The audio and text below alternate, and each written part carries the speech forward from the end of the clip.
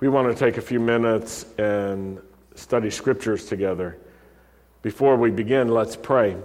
Baruch atah Adonai Eloheinu melech haolam asher kitshenu b'mitzvotav v'tzivanu la'asok b'divrei Torah. Blessed are you, Lord our God, King of the universe, who sanctifies us with his commands and commands us to engross ourselves in the words of Torah. Amen. I want to talk about Yom Kippur, about fasting, about the intent of Yom Kippur and the purpose of our fasting, so that we can use this holiday in the best possible ways, and we can not only get out of it what the Lord wants, but we can put into it what the Lord is looking for. The celebration of Yom Kippur is sometimes a somber thing for people. For some people, Yom Kippur is a once-a-year religious experience. They come on the high holidays once a year. Some would add Rosh Hashanah to it. And they live the rest of their lives apart from God. And for that person, Yom Kippur and Rosh Hashanah may have a certain ritual meaning and a religious meaning, but it's disconnected from daily living. But as I understand it, the purpose of Yom Kippur is to connect what God does for us with the whole of our lives, with the entirety of our lives. And we approach God on Yom Kippur knowing that he's a righteous judge. We have recognized that he's our creator at Rosh Hashanah. We recognize he's the king. At Yom Kippur, we are saying, Lord, you are a judge, and you're a righteous judge, and we're coming before you in humility. One of the ways that we humble ourselves is we fast. And it's traditional at Yom Kippur to fast by abstaining from drink and from food if you're commonly 10 years or older, and if you're able to medically, if health permits. Pregnant women shouldn't fast.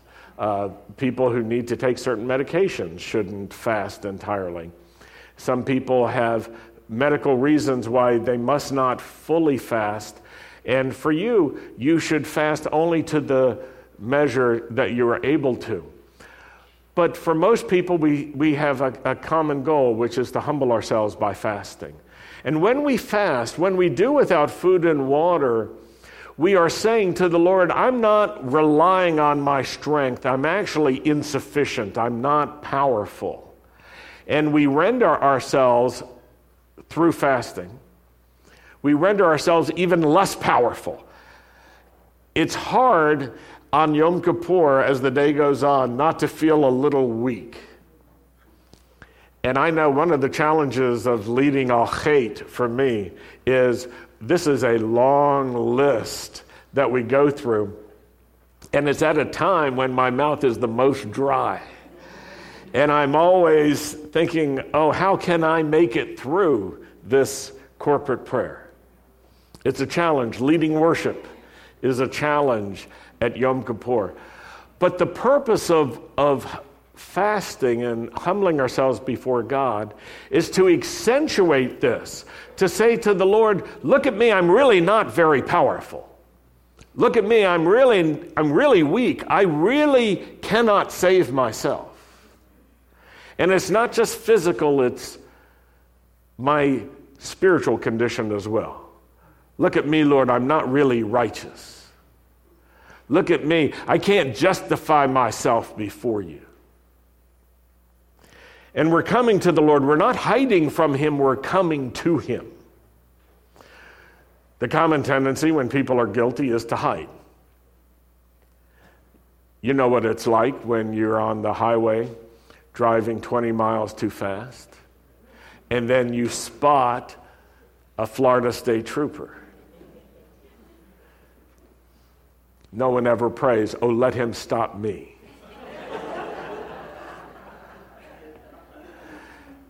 And we even take comfort if someone's driving faster than us. But at Yom Kippur, it should be different. We're coming before the Lord and we're not saying, well, Lord, I'm better than him or her. We're saying, Lord, I'm just not good enough. And we take stock of ourselves, we examine ourselves, and we do this, if we are followers of Yeshua, we do this knowing that He's ready to receive us, knowing that He's merciful towards us.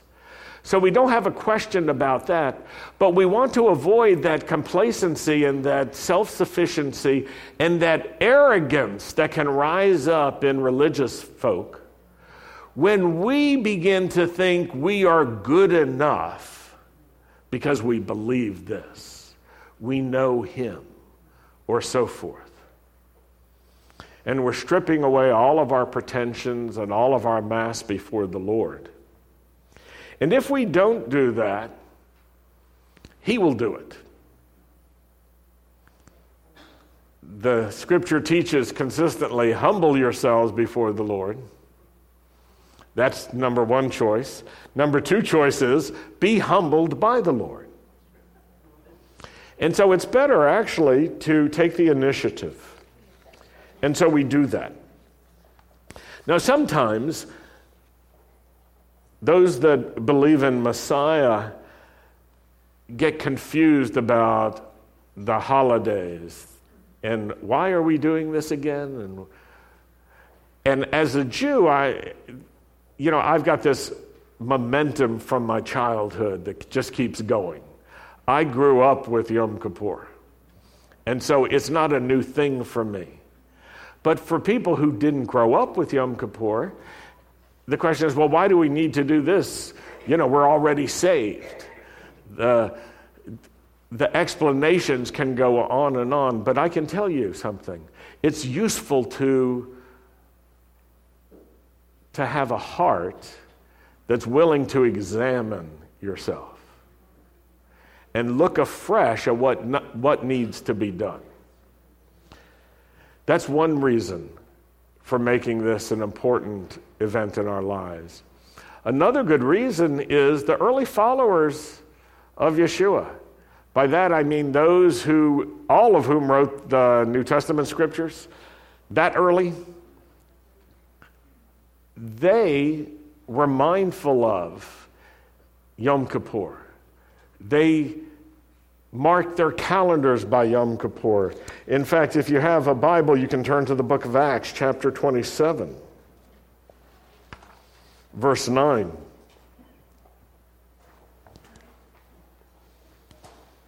And I'll read 3 English translations for you. You can compare it to your own.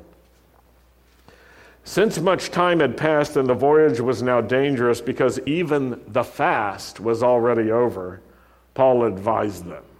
The fast was already over. That's what the Greek actually says. The fast was already over. And so the question is, what was the fast? And the answer is unequivocally Yom Kippur. In other words, Yom Kippur had already concluded, and that marked the end of a season that all the believers understood. I can say that because this is in the book of Acts. It's written for believers, right? It's written also for future generations who should understand this. So the fast had already concluded. There's no argument that I've ever been aware of about what fast this is. The fast of fall is Yom Kippur, the fast. Now, let's look at the New Living Translation, which sometimes in its dynamic language obscures things. This is how it goes. We had lost a lot of time. The weather was becoming dangerous for sea travel because it was so late in the fall. And Paul spoke to the ship's officers about it. So the fast is completely removed from that translation. It's replaced by late in the fall. Obviously not Floridians. I don't even know how long our fall lasts, but it's so short you can't mark anything by it. Okay, now here's the New International Version, which is interesting to me because when the New International Version deals with Hanukkah in John chapter 10, verse 22, it obscures it by not translating it in a common way. It says the Feast of Dedication. But what's the word for dedication? Hanukkah. Yeah. So only in a footnote it says, that is Hanukkah. And I just want to appeal, if any of the NIV publishers are listening to the podcast, when you put out your next edition, could you fix that? And let the text say Hanukkah, and let the footnote say that is the Feast of Dedication. How about that? Okay, so they obscure Hanukkah in John, and then in Acts 27:9, the New International Version brings it out. Much time had been lost, and sailing had already become dangerous because by now it was after the Day of Atonement. So Paul warned them. So rather than translate it the fast in order to make it more understandable, it says the Day of Atonement. What is the Day of Atonement? Yom Kippur. That's right. There's not another Day of Atonement. This is the Day of Atonement. So Yom Kippur. So the book of Acts records for us something, and that is that the readers generally understood that the Day of Atonement happened, that it was a fast, and it was part of their lives, and even helped them mark the times and the seasons, including when is it safe to sail on the Mediterranean and when is it not. It's like too late. Yom Kippur's already over. Keep that in mind, because I think it will help you remember one of the reasons why we want to continue to observe Yom Kippur is because we want to continue in the pattern of those who went before us. There's value in that. I want to look at another passage with you from the book of Hebrews, chapter 9, that also speaks of Yom Kippur. The writer of Hebrews is explaining the connection between Yom Kippur and Yeshua's sacrifice, what he has done, and he's making a connection that he believes will be understandable to his readers, which means his readers understood Yom Kippur. That's very important. It wasn't something strange to them. They had experience in it, but they were getting new instruction that would prepare them for better understanding of what Yeshua had done, and better understanding as well, what does this mean to us after the temple is no longer standing, after the Jerusalem temple is no longer standing. And so it says this, starting in verse 11, Messiah came as high priest of the good things to come, say some texts, and of the good things that have come, say other texts, with the greater and the more perfect tabernacle, not made with hands, that is, not of this creation. So Messiah comes as the high priest from the Jewish people, but for the tabernacle that the Jewish people didn't build, but that has been built in a heavenly place. Not with the blood of goats and calves, but with his own blood. He entered the most holy place. That phrase, most holy place, is an important phrase. Aaron and I were talking about Yom Kippur today being the holiest day of the year. And things, in one sense, are either holy or they're not holy. You know, it's sort of binary. If it's holy, it's dedicated to God and serves God's special purposes. If it's not holy, it's not dedicated to God and doesn't serve his special purposes. And so we were saying, well, so can something really be more holy?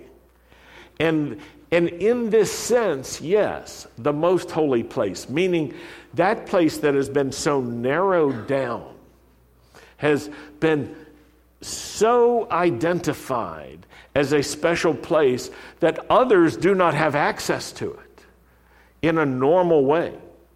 There's limits who can come and when they can come. This most holy place is the holy place that the temple and tabernacle were a copy of, that served to locate on earth a place for God, a center place for God that would be special and holy, from out of which he would go and do great work. Not with the blood of goats and calves, but with his own blood he entered the most holy place once for all. Once for all. Say that with me. Once for all. Having obtained eternal redemption. For if the blood of bulls and goats and the ashes of a heifer sprinkling the unclean sanctifies for the purifying of human flesh, how much more will the blood of Messiah, who through the eternal Spirit offered himself without spot to God, how much more will his blood cleanse your conscience from dead works to serve the living God? This is so important because it also helps us understand the continuing importance of Yom Kippur, the cleansing of the conscience, so that you can serve God. Now, about this, I want to be very clear. And this, for some people, is controversial because of their orientation. Some people think that the full ministry, the exclusive ministry of Messiah, is to save people from going to hell. In other words, he's like eternal fire insurance, something like that. If you believe in him, you won't go to hell. That's what you're looking for. Sign up now. Everybody who wants to go to hell, get in this line. Everybody else, get in this line. Or just raise your hand if you don't want to go to hell. It's often presented in that way, and that's just a narrow understanding. One of the benefits of being with God is you can't be in hell. Because you can't be in hell when God is where God is. He did go down there to pull some people out. But that was for a moment. But God is not in hell. So if you're with God, you will not be in hell. You can be assured of that. So then, what is missing? The writer of Hebrews is explaining something. That this sacrifice that's been made by Messiah is not just for the eternal future exclusively, but is for the present reality to cleanse your conscience. Do you see how that's a Yom Kippur theme? Because to get ready for Yom Kippur, you have to examine your conscience and find fault with yourself and find out what are the areas that you're hard-hearted in. What are the areas that you struggle in? What are the sins that you are dealing with? To cleanse your conscience from dead works. Do you know what dead works are? Dead works are the kind of any human activity that is meant to show God he must accept you and that you're righteous because you do the right thing. In other words, any effort to save yourself by your own righteousness. One of the dead works is I fast on Yom Kippur. How can that be a dead work? When you fast on Yom Kippur to save yourself and show to God you're righteous, it's a dead work. Why is it a work? Because it's an effort. Why is it dead? It's not alive. It won't produce anything. So dead works can be good works that have become dead because of the intention, the purpose, and the way in which they're done. They may follow the outward form and be utterly dead on the inside. So we need our conscience cleansed from dead works in order to serve the living God. For this reason, he's the mediator of the new covenant, which comes into effect after a death, for the redemption of the transgressions under the first covenant. That's what the text says. So this covers all of the transgressions from the time of Sinai on, that those who are called may receive the promise of the eternal inheritance. So the sacrifice of Yeshua prepares us for life now and life to come. If you only want to get prepared for life to come, it won't help you so much. Because God wants to use you now. If God wanted you to go straight to heaven as soon as you believed,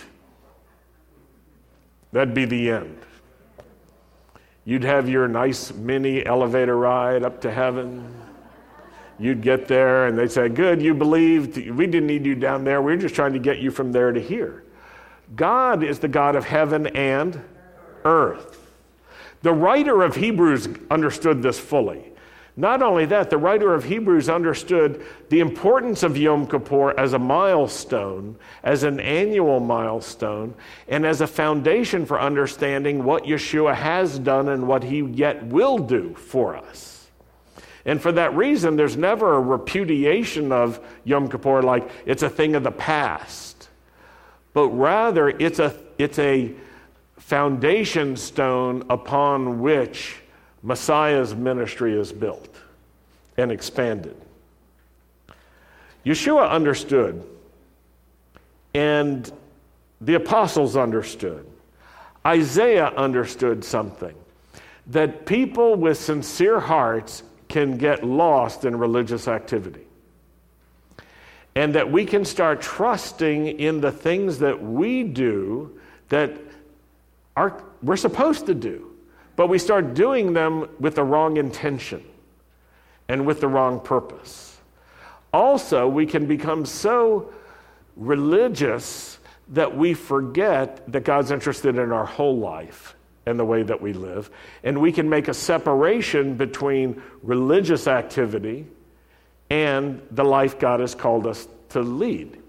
For this reason, Yeshua said some very hard words in Matthew 25. I won't read all those to you.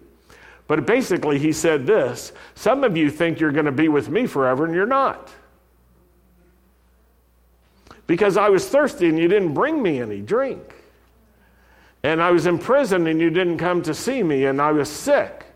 I was at home. I was hungry. I didn't have clothes and you didn't take care of me.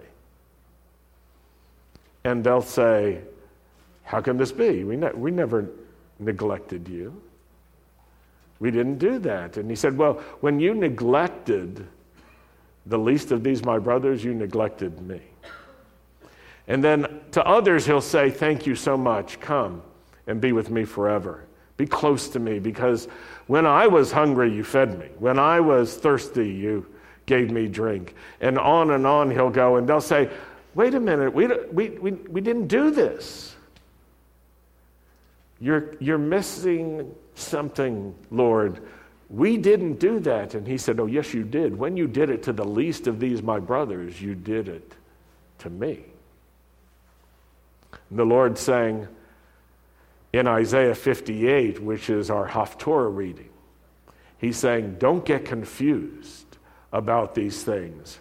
God is watching carefully our hearts, and he wants us to serve him the way he wants to be served. So with that in mind, let's go to Isaiah 58, and this is our concluding passage.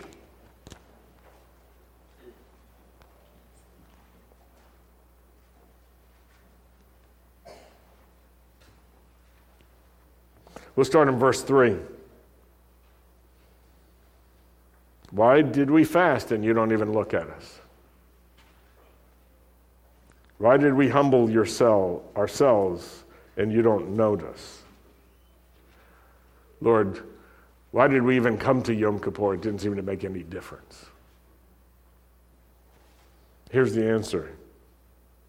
Because on the day of your Yom Kippur fast, you were looking for what you wanted, and you still drove hard all the people who work for you. Behold, you fast with contention and strife. You even hit others with a wicked fist. You can't fast like that on Yom Kippur and make your voice heard on high. It won't work. Is it a fast like that which I choose?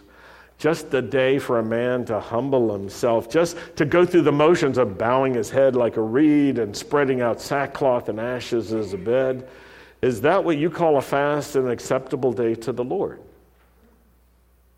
And the Lord says this, verse 6, this is the fast which I choose, to loose the bonds of wickedness, to undo the bands of the yoke, to let the oppressed go free, to break every yoke, to divide up the bread you do have with the hungry who have none, to bring the homeless poor into the house, when you see those without clothes, to cover them, and not to run away and hide yourself from your own flesh. Do you see the connection between this and what Yeshua was talking about in Matthew 25? Do you see the connection between this and what the writer of Hebrews is talking about?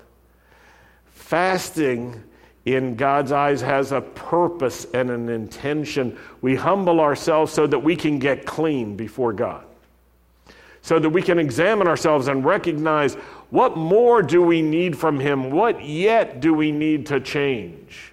What more mercy do we need? But it doesn't stop there. That's the point. We have to ask another question. The question can be put in two ways. One is, so what? Okay, so you do this, and God says, okay, you're good for another year. Is that it? Is that all you're looking for? Another way of asking the question is, what then? And that's what the writer of Hebrews, that's what Isaiah, that's what Yeshua is getting at. What then? After you've come to the Lord, after you've humbled yourself, after you've dug deep, after you've examined yourself and found yourself lacking, after you've humbled yourself before God and said, I cannot save myself. And He says, rest assured in this, I have provided a sacrifice for your sins, and I will receive you as a dearly loved child who is forgiven. Rest assured in that. Now go serve with mercy. Spend yourself. It's not just about giving money, though it includes giving money, but it also includes yourself. Spend yourself on behalf of others in need. Spend yourself on behalf of those who are oppressed. Think about what they're going through. Put your heart into what the people in Puerto Rico and the Virgin Islands and the islands that have been devastated, what they're going through, and just say, Lord, what can I do? Think about the life of the immigrant in America who doesn't quite fit in.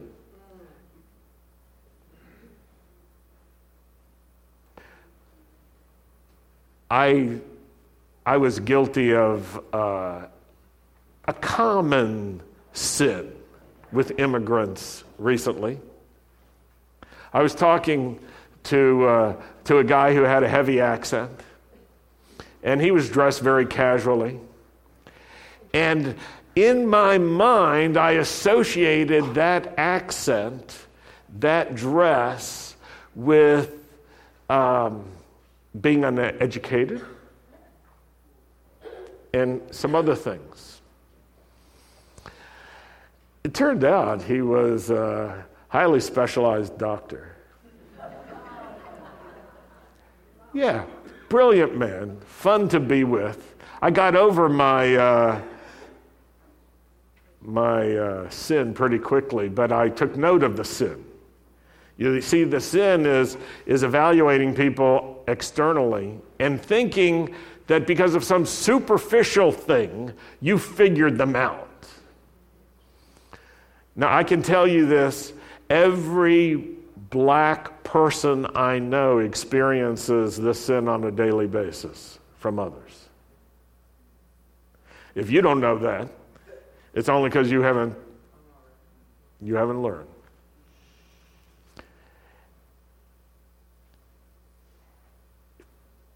Don't get all quiet on me. I want to get something that's in your heart right now. You know those kung fu masters who can like reach right through the chest cavity, grab the heart, pull it out, show the guy the beating heart before he dies? That's what I'm trying to do here.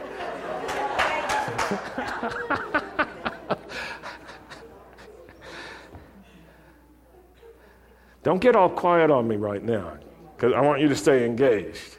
I want you to ask yourself this question. What political position is feeding the hungry?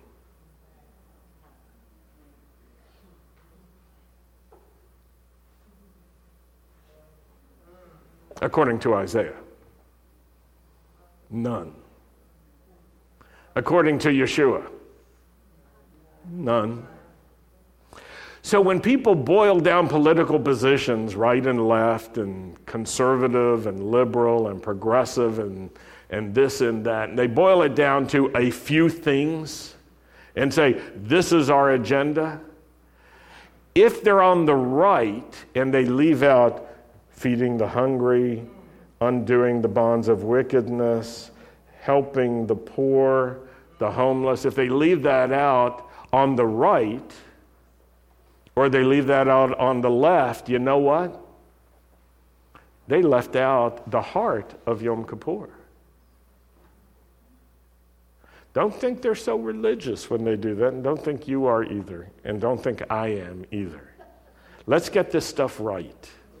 Not right according to what other people tell us, right according to what God tells us from the Scriptures. And when we do that, you know what?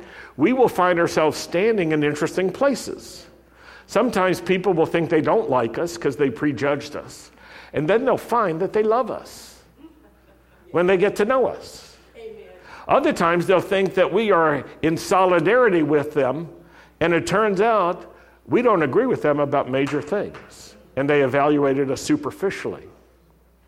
But in any case, who do you want to be standing right with? The Lord. Him and Him alone, and all those who want to be with Him.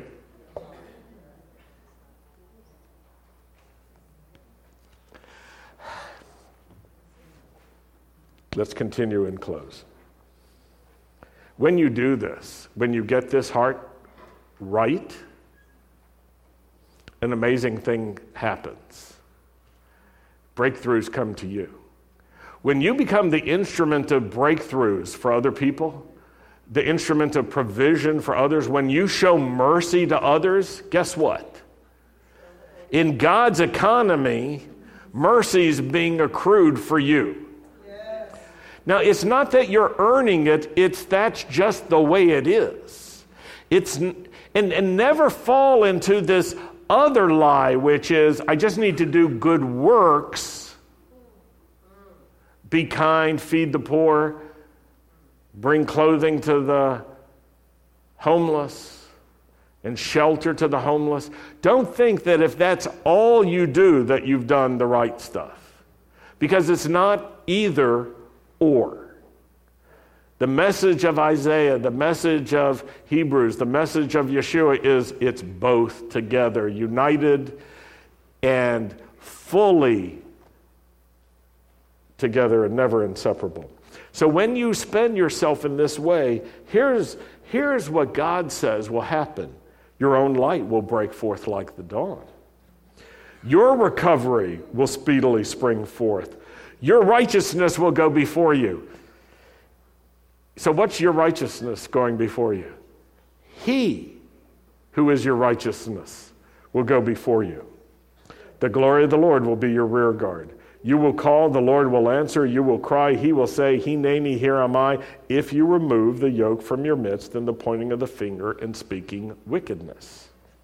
If you give yourself to the hungry and satisfy the desire of the afflicted, then your light will rise in darkness and your gloom will become like midday. And the Lord will continually guide you and satisfy your desire in scorched places, and give strength to your bones, and you will be like a watered garden and like a spring of water whose waters do not fail.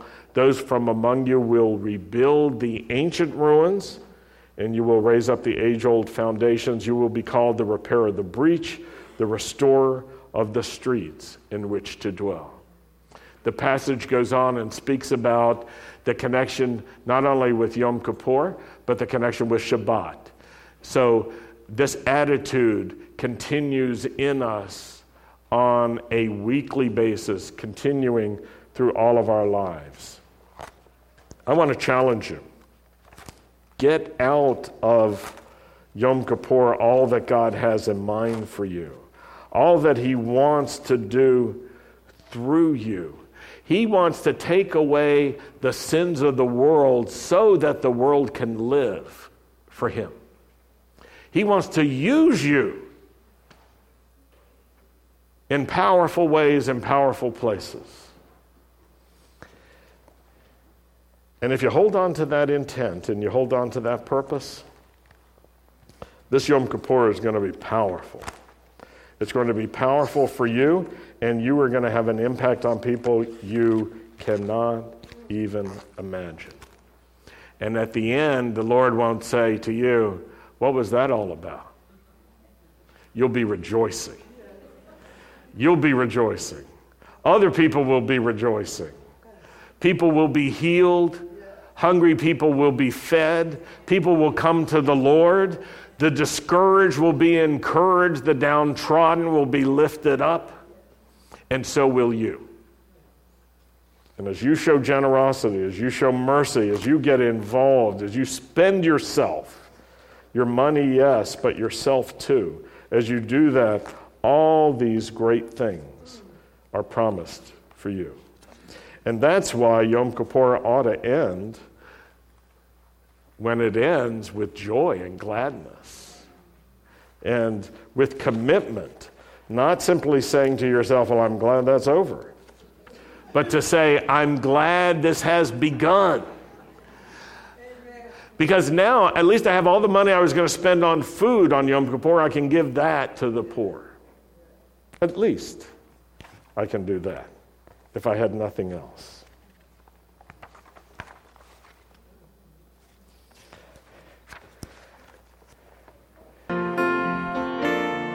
Lord, we thank you that Messiah has been given authority to take that scroll, that book of life. He has the book of life. Thank you, Lord, for writing our names in the book of life. We rejoice because we're in your book, Lord. Thank you for your mercy and your compassion, your forgiveness, that you are the righteousness that we never had on our own. And not only did you save us, you've come to save the whole world. We thank you, Lord, for your kindness, your love, your power, your grace, your faithfuln's. We lift up the name of Yeshua, that all of us would be drawn to you, that every one of us would confess Yeshua is Adonai, that every knee would bow, and every tongue would confess Yeshua is Adonai.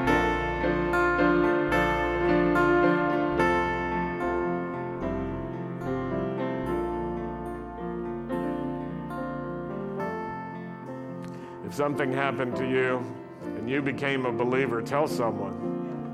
If you decided to follow Yeshua, if you're off the fence and you're going to follow him, tell somebody. Don't keep it a secret. You can tell me. I'm always glad to hear. But tell your friends, I'm following him. I made a firm decision. I'm going forward with him. Don't just keep it to yourself. Lord, we thank you for this Yom Kippur. We thank you for this Shabbat. We thank you for these days of awe. We thank you that for what you have done and what you will do. And we want to be your faithful servants who spread the good news, who share the love of God through Messiah. In your name we pray. Amen. We're going to close with Aaron's blessing. If you're standing by yourself, would you just move over a little bit so you're with somebody else, not alone? And then we'll take a 10-minute break. And those of you that want to participate in the Yizkor service should return here, and everybody else should leave the sanctuary and find a quiet place to fellowship. Yivarechecha Adonai v'yishmarecha. Ya'er Adonai panav elecha v'yichunecha. Yisa Adonai panav elecha v'yasem lecha shalom. The Lord bless you. The Lord keep watch over you and protect you. The Lord cause the light of his face to shine upon you. The Lord be gracious to you. The Lord lift up his face to you and give you his peace. In the name of Yeshua, the Prince of Peace. Amen.